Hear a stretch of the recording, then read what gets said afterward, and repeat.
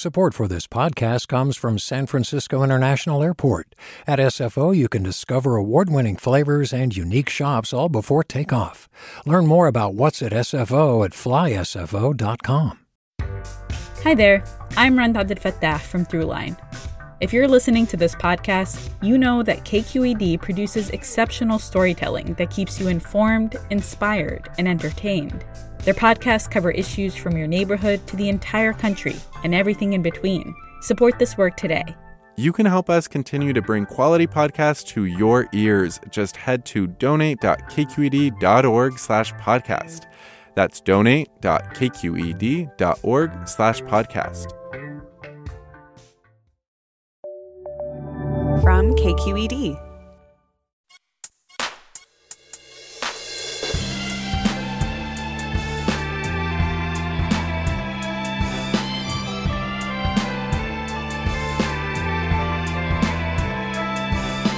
From KQED in San Francisco, I'm Leslie McClurg. I'm in for Mina Kim.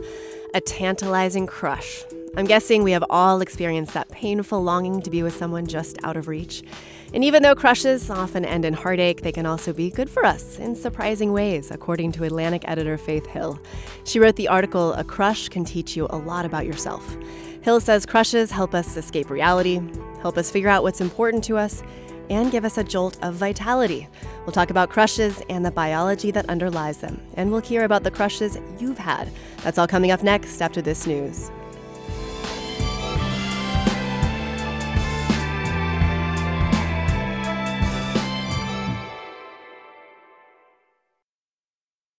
Welcome to Forum. I'm Leslie McClurg. I'm in today for Mina Kim. A good crush. There's nothing better than that rush you feel when attraction strikes. But when the longing takes over and you can't think about anything else, or when your swooning isn't returned, it's devastating. I know that cycle all too well. In her article from The Atlantic, "A Crush Can Teach You a Lot About Yourself," Faith Hill says crushes are good medicine. She joins us now. Faith Hill is Senior Associate Editor at The Atlantic. And we're also joined by Helen Fisher. She's a biological anthropologist and Senior Research Fellow at the Kinsey Institute at Indiana University. Her books include Why We Love and Anatomy of Love. Faith, do you have a good crush story you can share with our listeners? Maybe one that inspired your article? Well, I probably have too many crush stories. I think, as you might have guessed, I'm like a crushy person. I've had many different crushes in life. I think maybe just one funny one is that in, I think, first grade, I had a big crush on someone in my class, and I still have my diary from that time. I actually drew pictures of him and wrote, "Julian is my sweet, sweet honey" on the pages. That's very sweet. What about you, Helen? Do you have a good a crush story you can share with our listeners? I definitely do. And it's so interesting because, I've been studying love for a long time, and I've never really thought about this, but I certainly thought about that crush. And it was a man it was an editor. There's no way I was going to put the make on an editor. And I just I swooned around him. And what was so interesting is when there was no way that I was going to make any move on this. But when in Faith's article, she said, hopefully it does not turn into an obsession, into an infatuation, in which you cling to tiny little signals of hope. And it reminded me of a particular moment with this man. We were going to meet, and we were going to walk into Central Park and discuss parts of a particular book. And I walked out of my apartment building, and he sort of tweaked me on the back of the neck. And I still remember that. It gave me the feeling that maybe he was feeling the same kind of thing. He was happily married. I was happily in a relationship. There was nothing that was going to go on. But I still remember that tiny little signal of the crush. And what I really found out about is, and no way I was going to do anything about this, but I would come back to my, apartment after meeting with him to do this or that. All business. I would lie down and I say, "Okay, Helen, this is never going to happen. I don't even want this to ever happen. Mm-hmm. But you really should learn to just enjoy the feeling." And after about 2.5 days, it would dissipate, and I didn't think about it again. But I still remember it all these years later. So I'm imagining, are you in a monogamous relationship when this was happening? Yes, absolutely. I couldn't do anything, but actually, monogamy doesn't mean fidelity to an academic. All it means is one. Mono means one, and gamy means spouse, one spouse. But yes, it was an absolutely faithful relationship. I had no intention of taking the move on this man. But it's interesting. I mean, why do we have these crushes? I mean, I don't want to, go into too much here, but. There's reasons. I mean, what's going on in the brain? We don't know. I've never seen anybody put somebody who has a crush into the brain scanner. I do long-term scanning, somebody who's madly in love for a period of time, rejected in love, and love long-term, but never just a crush. But I think from the symptoms of the crush, the same thing is happening. You're getting a spurt of the dopamine system, and that's giving you that elation, the giddiness, the euphoria, the focus, the focused attention on a particular individual. And it makes you feel good, unless, of course, as Faith says, it turns into an obsession and you're terribly disappointed. Well, Faith, you kind of talk about that. You start your article there. You say a crush can give you kind of glimmers of hope in a dry patch. Your framing is that a crush is a good thing. Yeah, absolutely. And I mean, I totally agree with Helen that it can be bad. And, there are certainly crushes that turn into something that's not healthy. But I think it's a mistake to sort of associate crushes with that in general. I mean, crushes are extremely common, and I think they get kind of a bad rap for how common they are. And, just the fact that you can easily have a crush that sort of just is exciting and fun, and it sort of adds a little color to your everyday experience. And I think often you really don't think it's going to turn into much more than that, but it's just nice to think the best of someone and sort of see them in this magical light. And Faith, if you are in a monogamous relationship and you do feel this, I think a lot of people suddenly worry about the stability of their relationship. It can feel kind of like a crisis or a threat, but you argue that that's not the case. I do, yeah. I'm not in a monogamous relationship, but there is research on this, and it turns out it's like extremely common to have a crush on someone who's not your monogamous partner. There was one study where actually 80% of subjects reported having had a crush on someone other than their current partner at some point, and even 60% reported having a current crush. And there didn't seem to be any link between relationship satisfaction or commitment and having that crush. It just sort of was this exciting thing that it actually, seemed to boost self-esteem and just was sort of a positive glimmer. In other words, potentially even good for the relationship, the stable, the long-term relationship. If you do have a crush, it could be, fuel, give some good vitality to your primary partnership. Yeah, and I don't know if the research, showed that specifically, but it does kind of make sense that if you are feeling good and you have sort of this safe outlet to have, imagination and fantasy that is just kind of fun, you're not sort of, feeling as stuck in what might be, in a good way, sort of more secure and stable. Helen, what is going on in the body? Why do you suddenly get this surge of energy? You want to stay up all night. Sometimes, if the relationship does sort of take hold, you can talk all night. You can stroll by the river until dawn. Why do you get a jolt of energy? Yeah, I'm positive it's because of the dopamine system. We've evolved 3 distinctly different brain systems for mating and reproduction. Sex drive being one, feelings of intense romantic love being the second, and feelings of deep attachment being the third. And the whole point of basic romantic love, and what a crush is the very beginning of what could turn into romantic love, and and because it's the same system. And if of course, if the person loves you back, your crush can turn into the beginning of a courtship, and then, of course, a long-term relationship. So it's adaptive. I mean, it's adaptive to have these feelings and try out various people and see what happens. But anyway, what's going on in the body is. There's a tiny little factory near the base of the brain called the ventral tegmental area, or the VTA. And that little factory makes and pumps out dopamine, giving you that focus, the motivation, the craving, the elation, the euphoria, the energy that you just talked about. In fact, that little factory, the VTA, lies right next to the factory that orchestrates thirst and hunger. Thirst and hunger keep you alive today, and romantic love drives you to form a partnership and send your DNA into tomorrow. It's a survival mechanism. It is a drive, a basic mating drive that evolved millions of years ago. And, of course, the crush is just the beginning of this. And, of course, it could work out into life's greatest prize, a mating partner.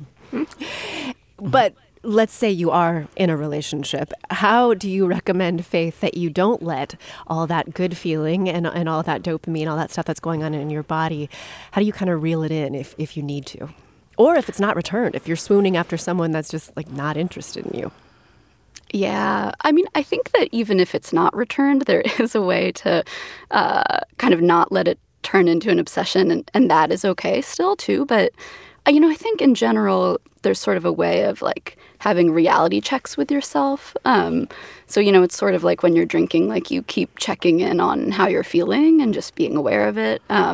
So I think you can sort of remind yourself of what's going on, not let yourself get carried away. It also, is, I think can be helpful to sort of remind yourself of the flaws of the person that you have a crush on so that you're not sort of just getting totally separated from reality. But at the same time, I do think part of what is beautiful about a crush can be how unrealistic it is. So I think there's sort of a hard balance there where like, some of the really lovely things about crushes aren't attached to reality, and you just sort of have to keep yourself from crossing that line. Helen, you talk about how a crush can, basically teach you about, who you're attracted to, or be a way to draw you towards maybe the right DNA option particularly. But what if you find yourself continually crushing out on folks who are maybe not good for you? Can you rewire your love map or your picker?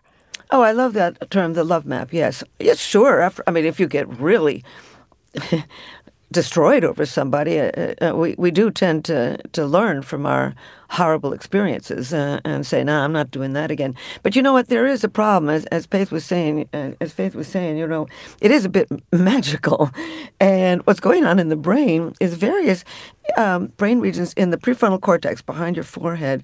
A brain regions linked with decision making and begin to reduce in activity. And there's a huge brain region linked with what's called negativity bias. And when you're madly in love with somebody, and this is long past the crush stage, now you're in your fix. This brain region linked with negativity bias actually goes down, and activity goes down, so you can overlook what you don't like about this person. I'm very guilty of that. And just focus on what you do, which of course was adaptive if you're in love with the right person, because you can overlook this, that, and the next thing and move on to have babies and send your DNA into tomorrow and also have a very healthy, good life. I mean, a good relationship is good for the body as well as the mind. But the brain is well built to fall in love. For millions of years, it was our mechanism, as I say, to survive and send our DNA into tomorrow. So the bottom line is, crushes can be very difficult to control. It's a little like thirst and hunger. It's very hard to control those because they are drives. But what happens with a crush is you continually don't get any feedback from the person, and more regularly you say, "Oh, okay, what was I thinking? Right. I got to move on." And you learn. And I do think the brain learns, yes. Over and over. We'll talk more about all of this. We're talking about romantic crushes, the joy, the heartbreak, the pain, and also why they can be really good for us. We're talking about romantic crushes and what they can teach us about ourselves, our relationships, and we're joined by Faith Hill. She's Senior Associate Editor for The Atlantic. She's the author of the article, "A Crush Can Teach You a Lot About Yourself." Helen Fisher as well, biological anthropologist and Senior Research Fellow at the Kinsey Institute at Indiana University, and her books include Why We Love and Anatomy of Love. We would love to hear from you. What's your most memorable crush? Tell us about it. Did you act on it? Or maybe were you tempted to act on it? Did you learn anything from it? Give us a call, 866-733-6786. That's 866-733-6786. Or email your comments and questions to forum@kqed.org. Stay with us. Support for Forum comes from San Francisco Opera. Set 10 years after a school shooting, the critically acclaimed opera Innocence takes us into a complex emotional journey where our understanding of innocence and guilt is constantly upended. Kaya Sariaho's ethereal score collapses the past into the present as a community of survivors grapple with how to move forward. Don't miss the highly anticipated American premiere of Innocence, June 1st through 21st. Learn more at sfopera.com. We've all got those parts of our house where the internet just won't go. Well, if you had wall-to-wall Wi-Fi from Xfinity, you could worry less about dead spots. Because with wall-to-wall Wi-Fi from Xfinity, you get fast speeds, reliable connection in every room, and power for all of your devices, even when everyone's online. That's wall-to-wall Wi-Fi only with Xfinity. Restrictions apply, not available in all areas. Actual speeds vary. You're listening to Forum. I'm Leslie McClurg. I'm in today for Mina Kim, and we're talking about romantic crushes, the joy, the heartache, the pain, and also why they can be good for us. We're joined by Faith Hill. She's senior associate editor for The Atlantic and the author of the article, A Crush Can Teach You a Lot About Yourself. And Helen Fisher. She's a biological anthropologist and senior research fellow at the Kinsey Institute. Her books include Why We Love and Anatomy of Love. And we just got a great comment from a listener. What a great subject. I've had a crush for 5 years now. I would marry this person tomorrow. But at the same time, I really have come to just enjoy how things are now with this amazing woman. She gives me hope and inspiration to be a better person. I would really just love for her to know what a positive effect she has had on me without scaring her away. I feel better just saying it. Give us a call now at 866-733-6786. Again, that's 866-733-6786. Yeah, that's right. And we want to hear what's your most memorable crush. Tell us about it. Did you act on it? Were you tempted to act on it? Maybe you're in the midst of a crush and you have a question for one of our experts. You can email your comments and questions to forum@kqed.org or find us on Twitter or Facebook, Instagram, or Discord. We're at KQED Forum. Helen, you talk about fast sex, slow love. That's sort of one of the terms that you're famous for. What do you mean there? Well, it's very interesting. You know, the sex drive is driven by a whole different chemical system in the brain, the testosterone system in both men and women. And you can feel that craving for sex with somebody. You can look at them and say, oh, wow, he's really good looking or she's good looking, whatever. That could be fun. But, if they don't pick up on it, they say, no, thank you. You don't suffer a lot. It's just the sex drive. You'll find somebody else. Do it differently. Romantic love. You care. People pine for love, they live for love, they kill for love, and they die for love. One of the most powerful brain systems the human animal has ever evolved. I mean, the murder rate, for God's sakes, the amount of clinical depression, the amount of stalking, et cetera, et cetera. So, I mean, it's a wonderful feeling when it's working well and you've got the right person. It's bliss. But when it goes bad, it can be really bad. And we've all been there. Nobody gets out of love alive. We all struggle at one point or another, but we learn. And by the way, I and my colleagues have put over 100 people in a brain scanner, and one group were people who were still in love long term. Another were people who had just been rejected in love. And as it turns out, we have been able to prove that time does heal. So after a while, that intense emotion and drive begins to dissipate, and you return to normal and can love again.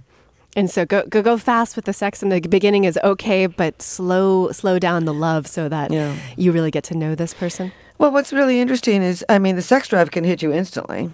Romantic love can hit you instantly, just like Faith is saying. It can, boom, just turn into a crush. Attachment, that third brain system, takes time. You don't feel instantly attached to anybody on this planet. I mean, you might like the way they laugh and the way they look and this and that, but you don't feel that attachment. So romantic love is like a sleeping cat. It can be instantly awakened, and you feel that feeling.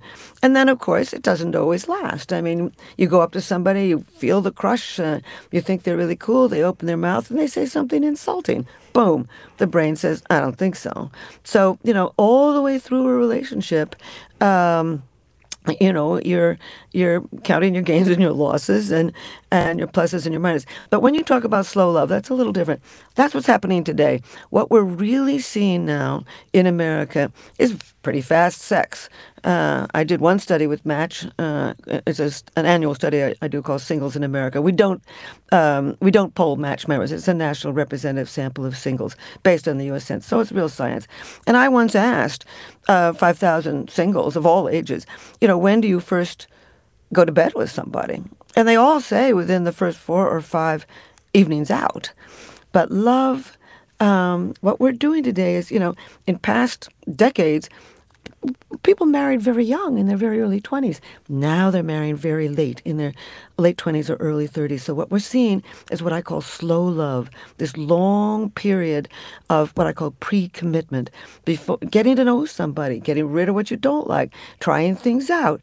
And all of my data shows that the longer you court and the later you marry, the more likely you are to remain together. So this current trend is a world trend of slow love, marrying much later, is, I think, going to lead to relative family stability. But we're going to have all those crushes, just the way Faith said. In other words, wait until the crush passes, it seems like. Absolutely. Well, wait until the crush blossoms. That's what you really want. There you go. Let's bring a caller into the conversation. Jason in SoCal, you're on the air.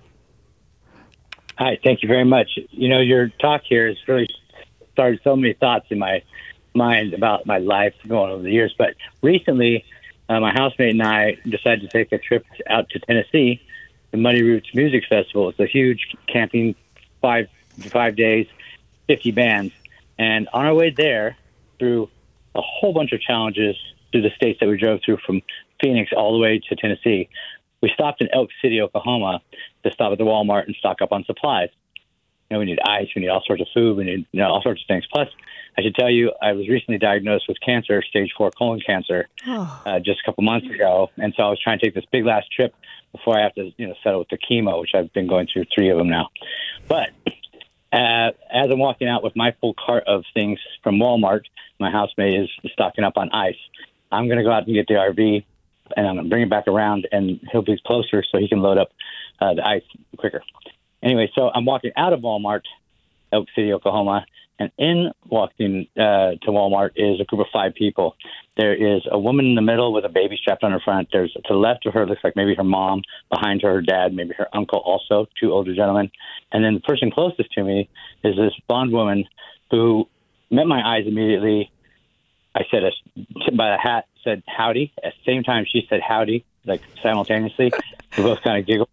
And as we walked past each other, I thought, wow, the feeling I was feeling in my stomach, something I haven't felt in maybe 5 years. I've really been, through COVID, the whole thing's been really got me settled at home quite a bit. But I turned around to take another look, and she did the exact same thing at the same time. We both started giggling. Her friend grabbed her, giggling, and said, come on, come with me. But she looked back again. I looked back again. And, I've got cancer. I've also got an ostomy, which I'm just stemming my feelings down, thinking, you know what, don't ruin someone's day. She doesn't know that you have that. You would be disappointed, right? And I've never, ever been unhealthy. This is all new to me, having to deal with anything to do with taking medications and, living life with something that might kill me if I don't survive it. But I went and I loaded up the stuff at the back of the parking lot into the RV, because the RV is big. You got to park way at the back. There's this huge rodeo in town for the next 2 days that's going to happen. But, I'm on my way to Tennessee to a music festival. And I get the RV and I drive it down to the front door of Walmart, and I park with my hazards on right next to the door. And about 10 minutes, 15 minutes later, as I'm looking at my phone in the driver's seat, out comes that group of 5 again. Yay. She's the closest one to me again. And she looks right up. As soon as she walks out the door, looks right up, sees me. We both smile and wave and stare for a long moment. And she looks back as she's walking with the group, and they go and they get in their vehicle, and they don't leave for a while. And during that whole short period of time, however long it was, I couldn't, make myself go get her phone number or go talk to her. Jason, tell me eventually. Tell me. You got her number eventually. Did you get to know this woman? Tell me. No, I'm still looking for her. Since then, and I live in Santa Cruz, California, right? SoCal, California. Well, I hope she's listening right now, and she can come and go on that date that you're longing for. And Jason, thank you so much for sharing about your health situation. I'm really sorry to hear about it, and I hope you sound like you're quite alive and going to give it a good fight. So we wish you the best of luck, and thank you so much for sharing that tale. Let's go to another caller, Helena in Fremont. You're on the air. Hi, thank you. What a fantastic topic. So my personal story is going to be encouraging for many people who have crushed on someone but haven't said anything yet. So it started when I was in high school. That was my first year in high school. The guy is the best student at school and the most handsome young guy in the school. Of course, I have crushed on him, right? But I didn't say anything. I kept it as a secret for the whole 3 years. and came from another country. We only have 3 years for high school, now 4 years like here. So at the end of the 3 years, after we finish the most important exam, going to university, before I go to university, and I feel that I cannot do it anymore. I need to make a decision. I need to have a closure for myself. For the whole 3 years, I didn't say anything, but I kept the whole 3 books of the thick notebook of my daily diary. It documented all of my feelings, up and down, little things I watched him from far away, and how his good and bad is impacting my mood and encouraging me to climb up to be the best student in school. So at the end of the summer, I host a party. And of course, he was invited. We have like 30 teenagers. We play, we love, we had a party. At the end of the party, I passed him a private message, which is a thick letter. It's a 10,000 words letter. Basically, it's an abstract of my 3 years emotion journey from my diary. And after that, I didn't expect anything because I know at that moment he have kind of a sort of girlfriend or a girl to hang out together. So it's more for me to say, okay, I want to put a closure. I want to begin my new journey in the university. And we are going to different universities. But you know what? He found me and he called me. He said, let's go out. Let's talk about it. Aww. And we had the first date. And he told me that he has no clue, no idea what's going on with me. Okay, Helena, you got to get to the end of the story here. Tell me what happens. I'm so curious. All right.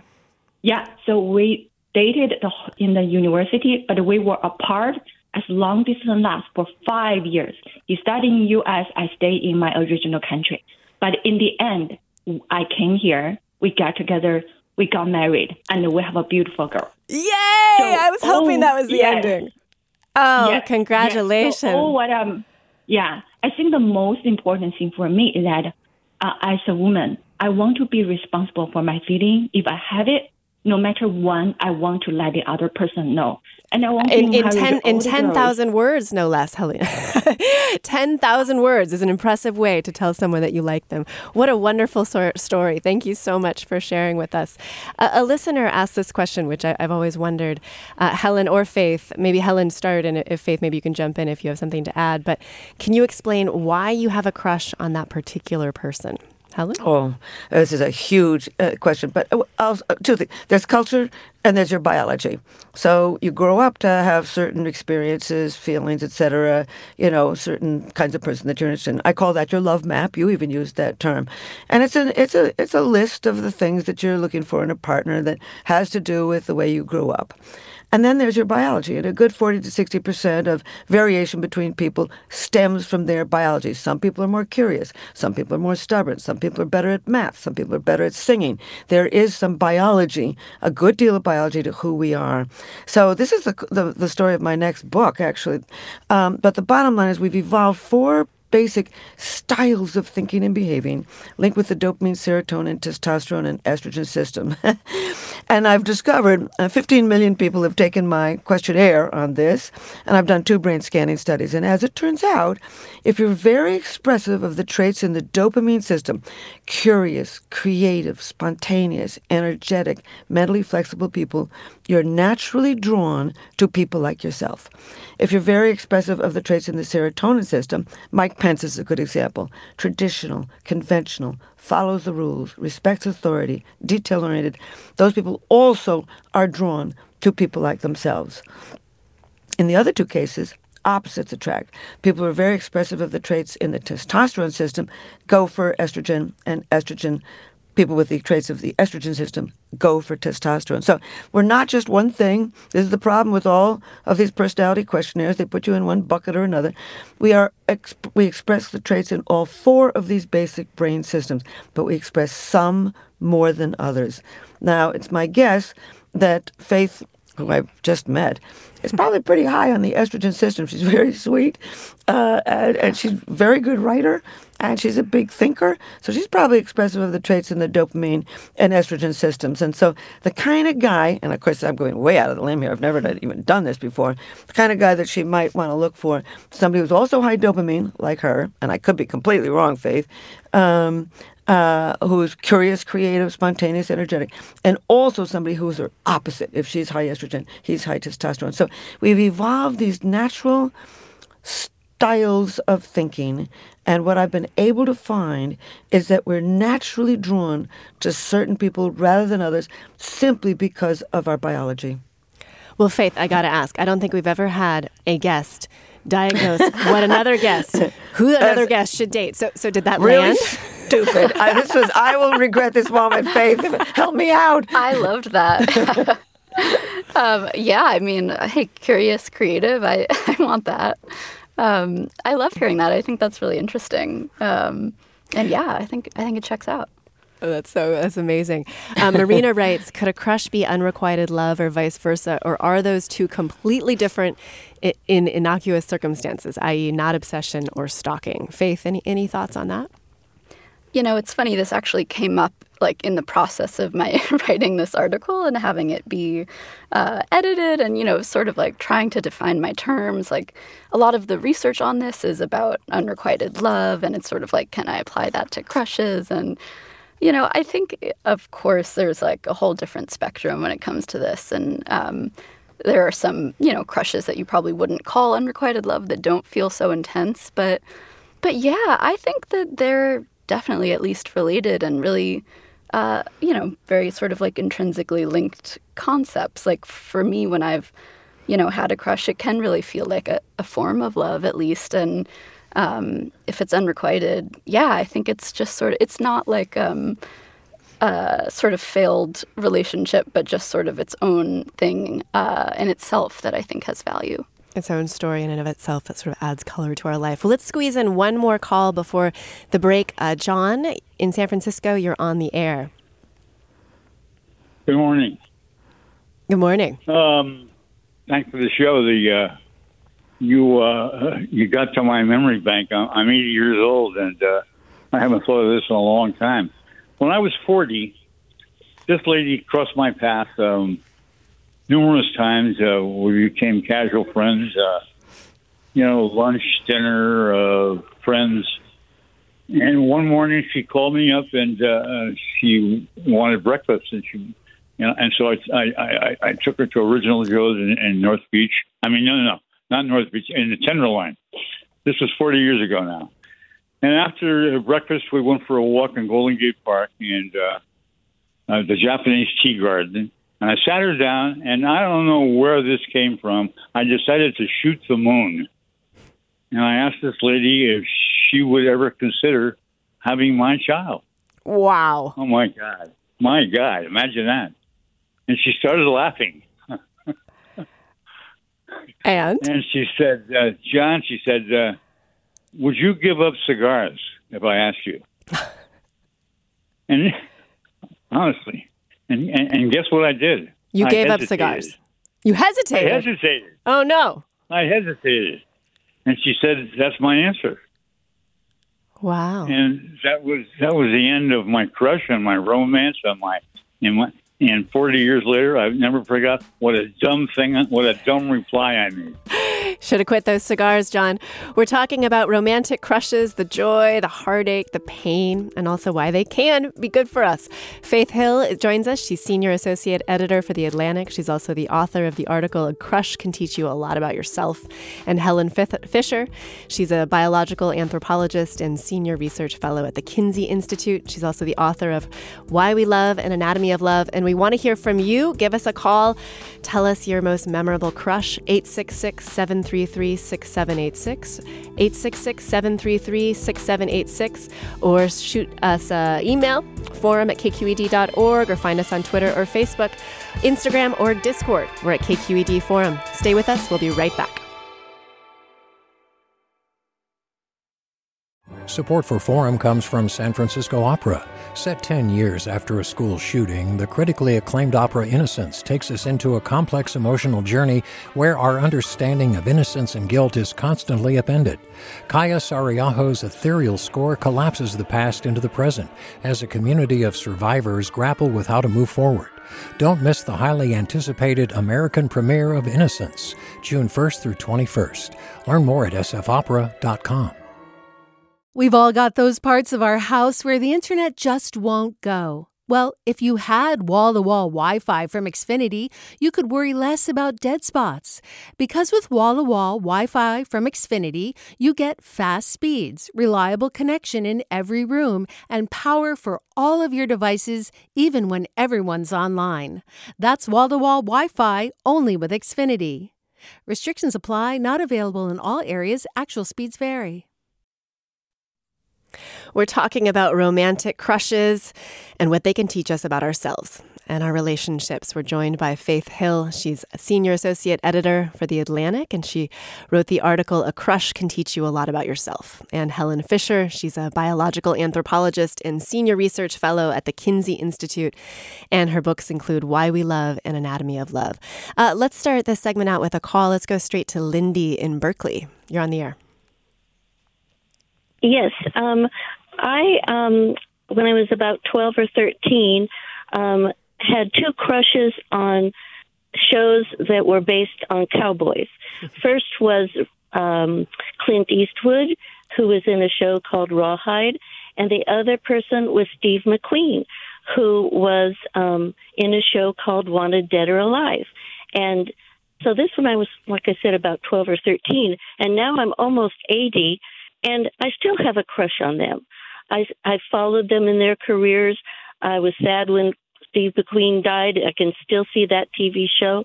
And Clint Eastwood, I was really surprised that all of a sudden he got old and didn't look like Ralphie Yates anymore. But anyway, I still have a crush on those two. So I think crushes can last a lifetime.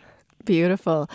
Well, not to hamper these beautiful stories about crushes, but they can go the other direction. And a listener writes, I've had a few crushes on coworkers and, of course, never expressed them. It was interesting to watch myself have these feelings. Even though I was very happy in the relationship myself that I was in, I actually found them distracting. And they made me feel out of control, which is not a feeling I like. I was not just a little glad when the crushes passed. They seemed to flame out as quickly as they came on. Faith, why, they can go the other direction. So any advice for, those folks who don't like crushes, don't like that feeling and want it to, tame it out before it sort of catches fire? Mm-hmm. Yeah, I think there really is sort of a lack of control that comes with crushes, and that is hard in general. I think it can be especially hard for some people, and I can totally relate. But I think, some of what's scary in that comes from sort of the guilt of having a crush, because we sort of think of crushes sometimes as creepy or pathetic. But in fact, I don't think they are. And I think, if you sort of let go of some of the weirdness you're feeling about having a crush in the first place, then you can sort of just, let them be and enjoy them for what they are, which is sort of just, a way to feel that there are really positive qualities in someone, which I think is hopeful and something that, if you just let it be what it is and you don't expect it to go anywhere or beat yourself up for having it, then I think that's sort of when it can be like a nice glimmer in the background. It doesn't need... Oh, go ahead. No, I was just going to say, it sort of makes me think, in our culture at least, we have so much shame around feeling those feelings when we're in a relationship. Because we have a listener who really points this out. They say, curious if either guest has a comment on how the cultural context impacts romantic crushes, especially in the context of monogamy. Being half French, but growing up in America, I find that there is so much shame, judgment, and taboo around romance and sexuality coming from our Puritan roots, which is not healthy. People here often deride France as the land of mistresses, but this is a total mischaracterization. They just have a more realistic and mature understanding of what it means to be human. Helen, your thoughts there on the cultural context and our shame that we carry around these feelings? Well, that's no question about it. That anthropologists have long said that we are a sex-negative society. unlike a lot of Europe. I mean, we don't have, nude beaches. We don't have a lot of nudity on our ads, et cetera, et cetera. We're a sex-negative society. And I think we continue to be. I think we fool ourselves into thinking that we're quite, risque, but we're not. And that caller or person is correct. I really like what you're talking about, though, and what Faith said about the guilt. Because, for millions of years we evolved. I mean, 97% of mammals do not pair up to rear their young. Only 3% form pair bonds or are monogamous.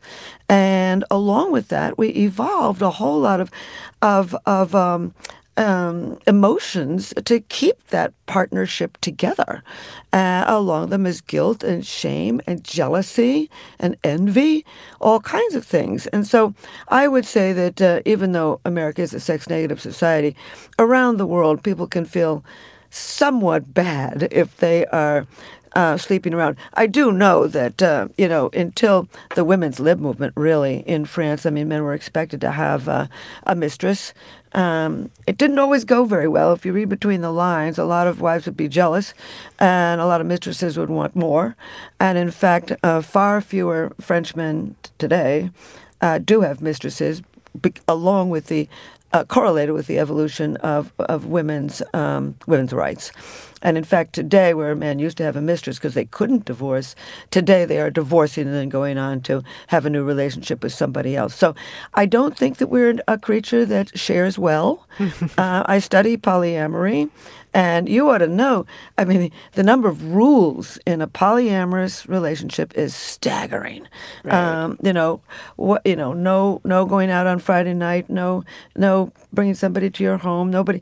And, I've spoken to the guy who, I don't know if the magazine is still going, but Loving More, which was the magazine of the polyamorous community.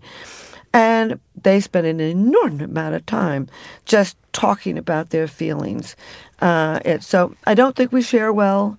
And I think that's one of the reasons we lie about extra relationships. Claire writes, I was in a loveless marriage for 15 years, but I felt I had to stay. Then I saw a man who was in a central role at my son's sporting events and got a massive crush on him. It made me realize those feelings in me could still be alive, and it helped me end my marriage. And another listener writes, I try to avoid crushes. Being perpetually single, you live in that limbo between hope and truly needing to relish the life you have. A crush is elating, but the hope, the pandemic was brutal. I had 3 crushes on Zoom. Who knows if one of them could have been something, but we were all locked inside. Let's take another caller. Vincent in Sacramento, you're on the air.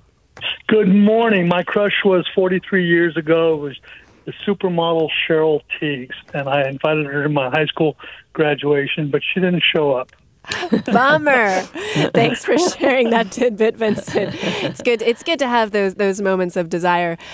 Helen, you talk a little bit about how this is, or talk a lot about, I should say, and we've touched on it several times, but I want to get a little more into, this really is kind of the same pathways in the brain as addiction. We're lighting up the same way, right?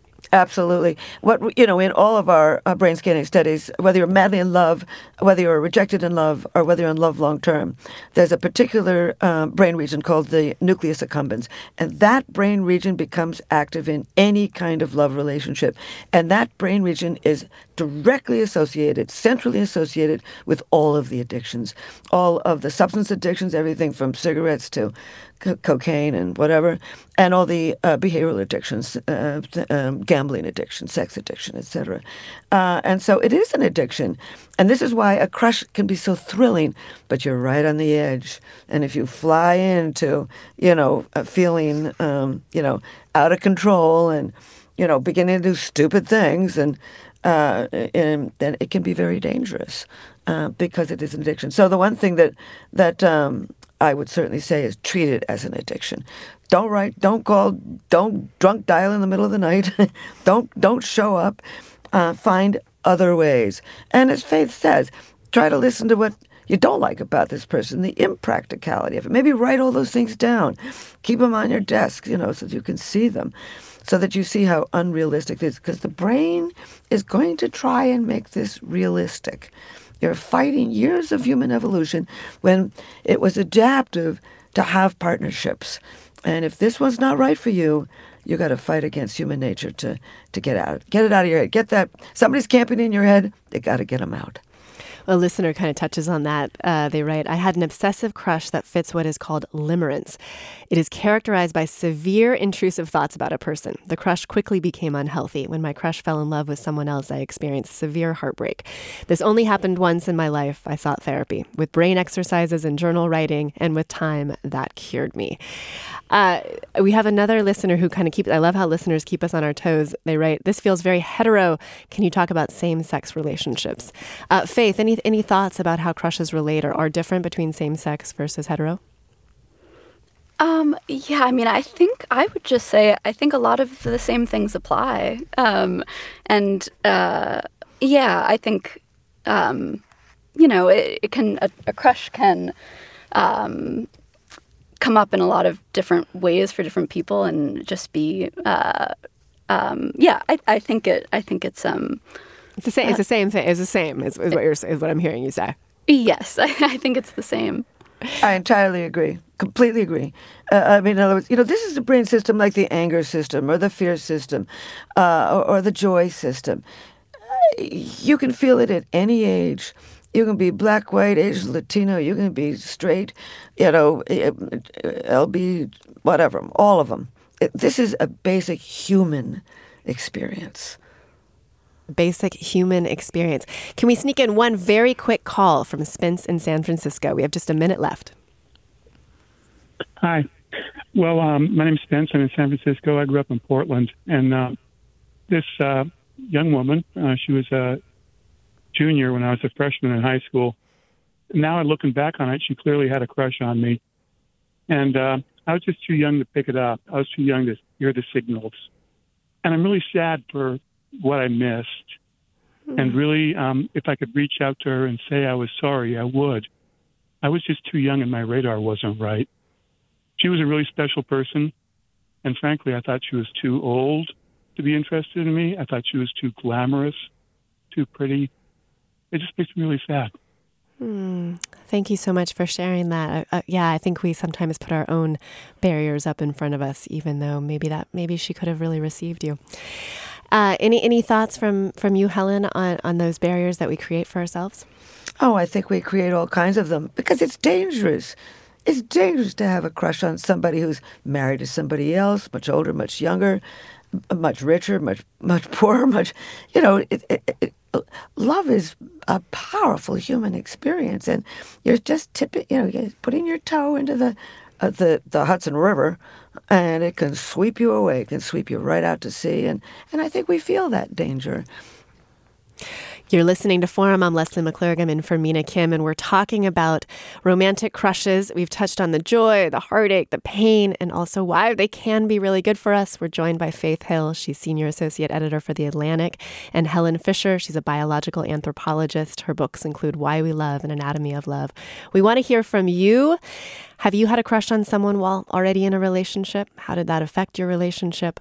Who do you tend to crush out on? And are you in the midst of a crush? Maybe you want some advice from our experts. Email your comments and questions to forum@kqed.org or find us on Twitter or Facebook, Instagram, Discord. We're at KQED Forum, or call us 866-733-6786. That's 866-733-6786.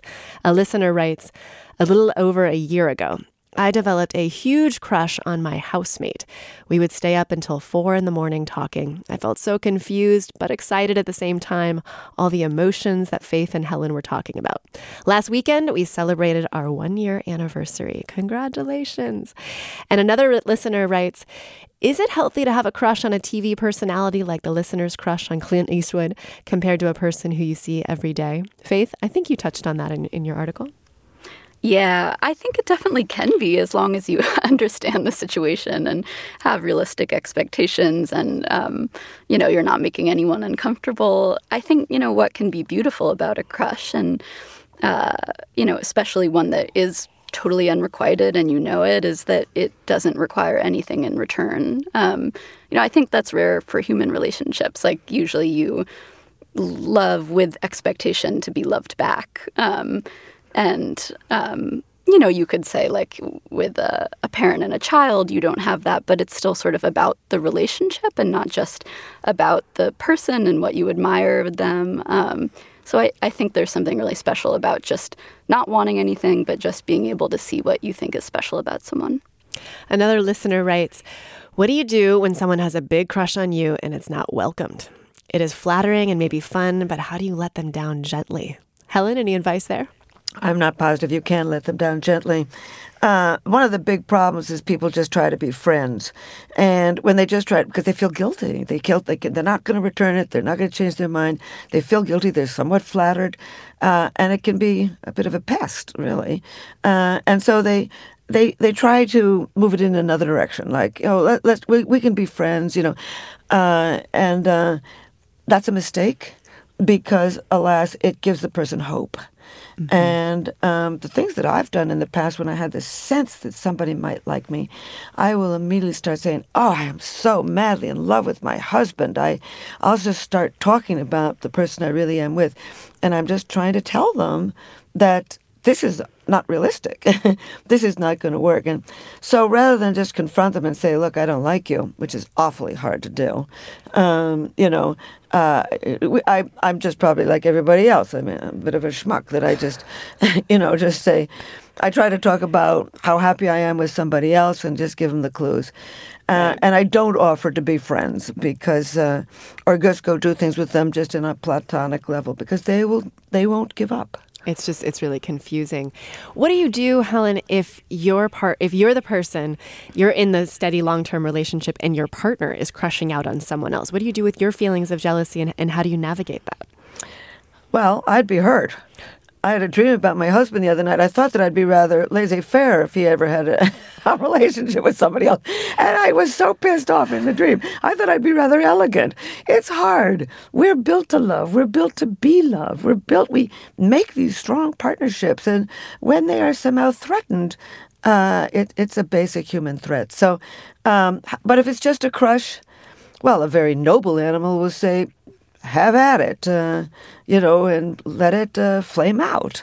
I suppose that's the best thing to do. I don't know what a good psychiatrist would say. I guess see your therapist if you're dealing with jealousy. We've got a listener who writes, regarding queer and non-cisgender crushes, I do think they're different. Many queer or otherwise non-normative people learn about their own identities through crushes. It's the classic debate.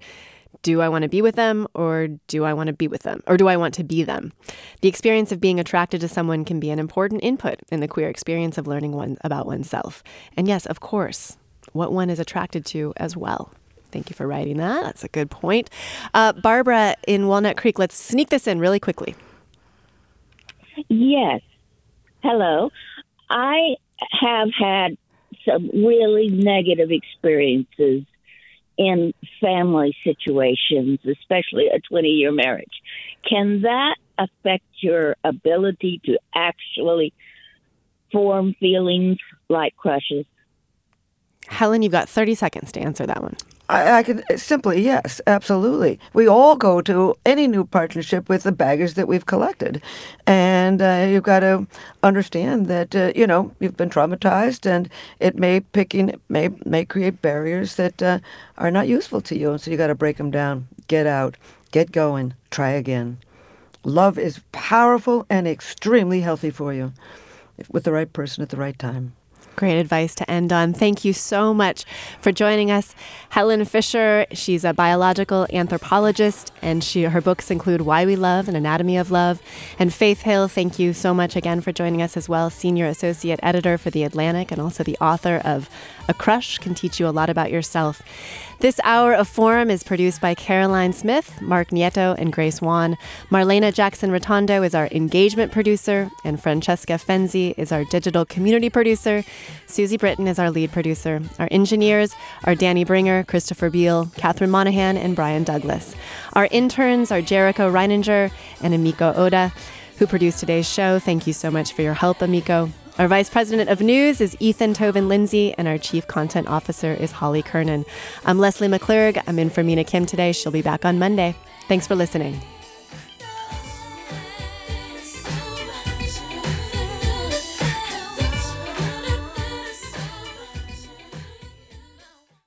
Funds for the production of KQED's Forum are provided by the John S. and James L. Knight Foundation, the Generosity Foundation, the Germanicos Foundation, and the Heising Simons Foundation. Support for Forum comes from San Francisco Opera. Set 10 years after a school shooting, the critically acclaimed opera Innocence takes us into a complex emotional journey where our understanding of innocence and guilt is constantly upended. Kaya Sariaho's ethereal score collapses the past into the present as a community of survivors grapple with how to move forward. Don't miss the highly anticipated American premiere of Innocence, June 1st through 21st. Learn more at sfopera.com. We've all got those parts of our house where the internet just won't go. Well, if you had wall-to-wall Wi-Fi from Xfinity, you could worry less about dead spots. Because with wall-to-wall Wi-Fi from Xfinity, you get fast speeds, reliable connection in every room, and power for all of your devices, even when everyone's online. That's wall-to-wall Wi-Fi only with Xfinity. Restrictions apply, not available in all areas. Actual speeds vary. All over the country, we need to improve reading in Wisconsin. Schools are changing the way they teach reading. I'm calling for a renewed focus on literacy. We have gotten this wrong in New York and all across the nation. And it's happening because of a podcast. I think your podcast has changed my life. And I'm going to share this podcast with everyone I meet. Sold a Story investigates how teaching kids to read went wrong. New episodes of Sold a Story are available now.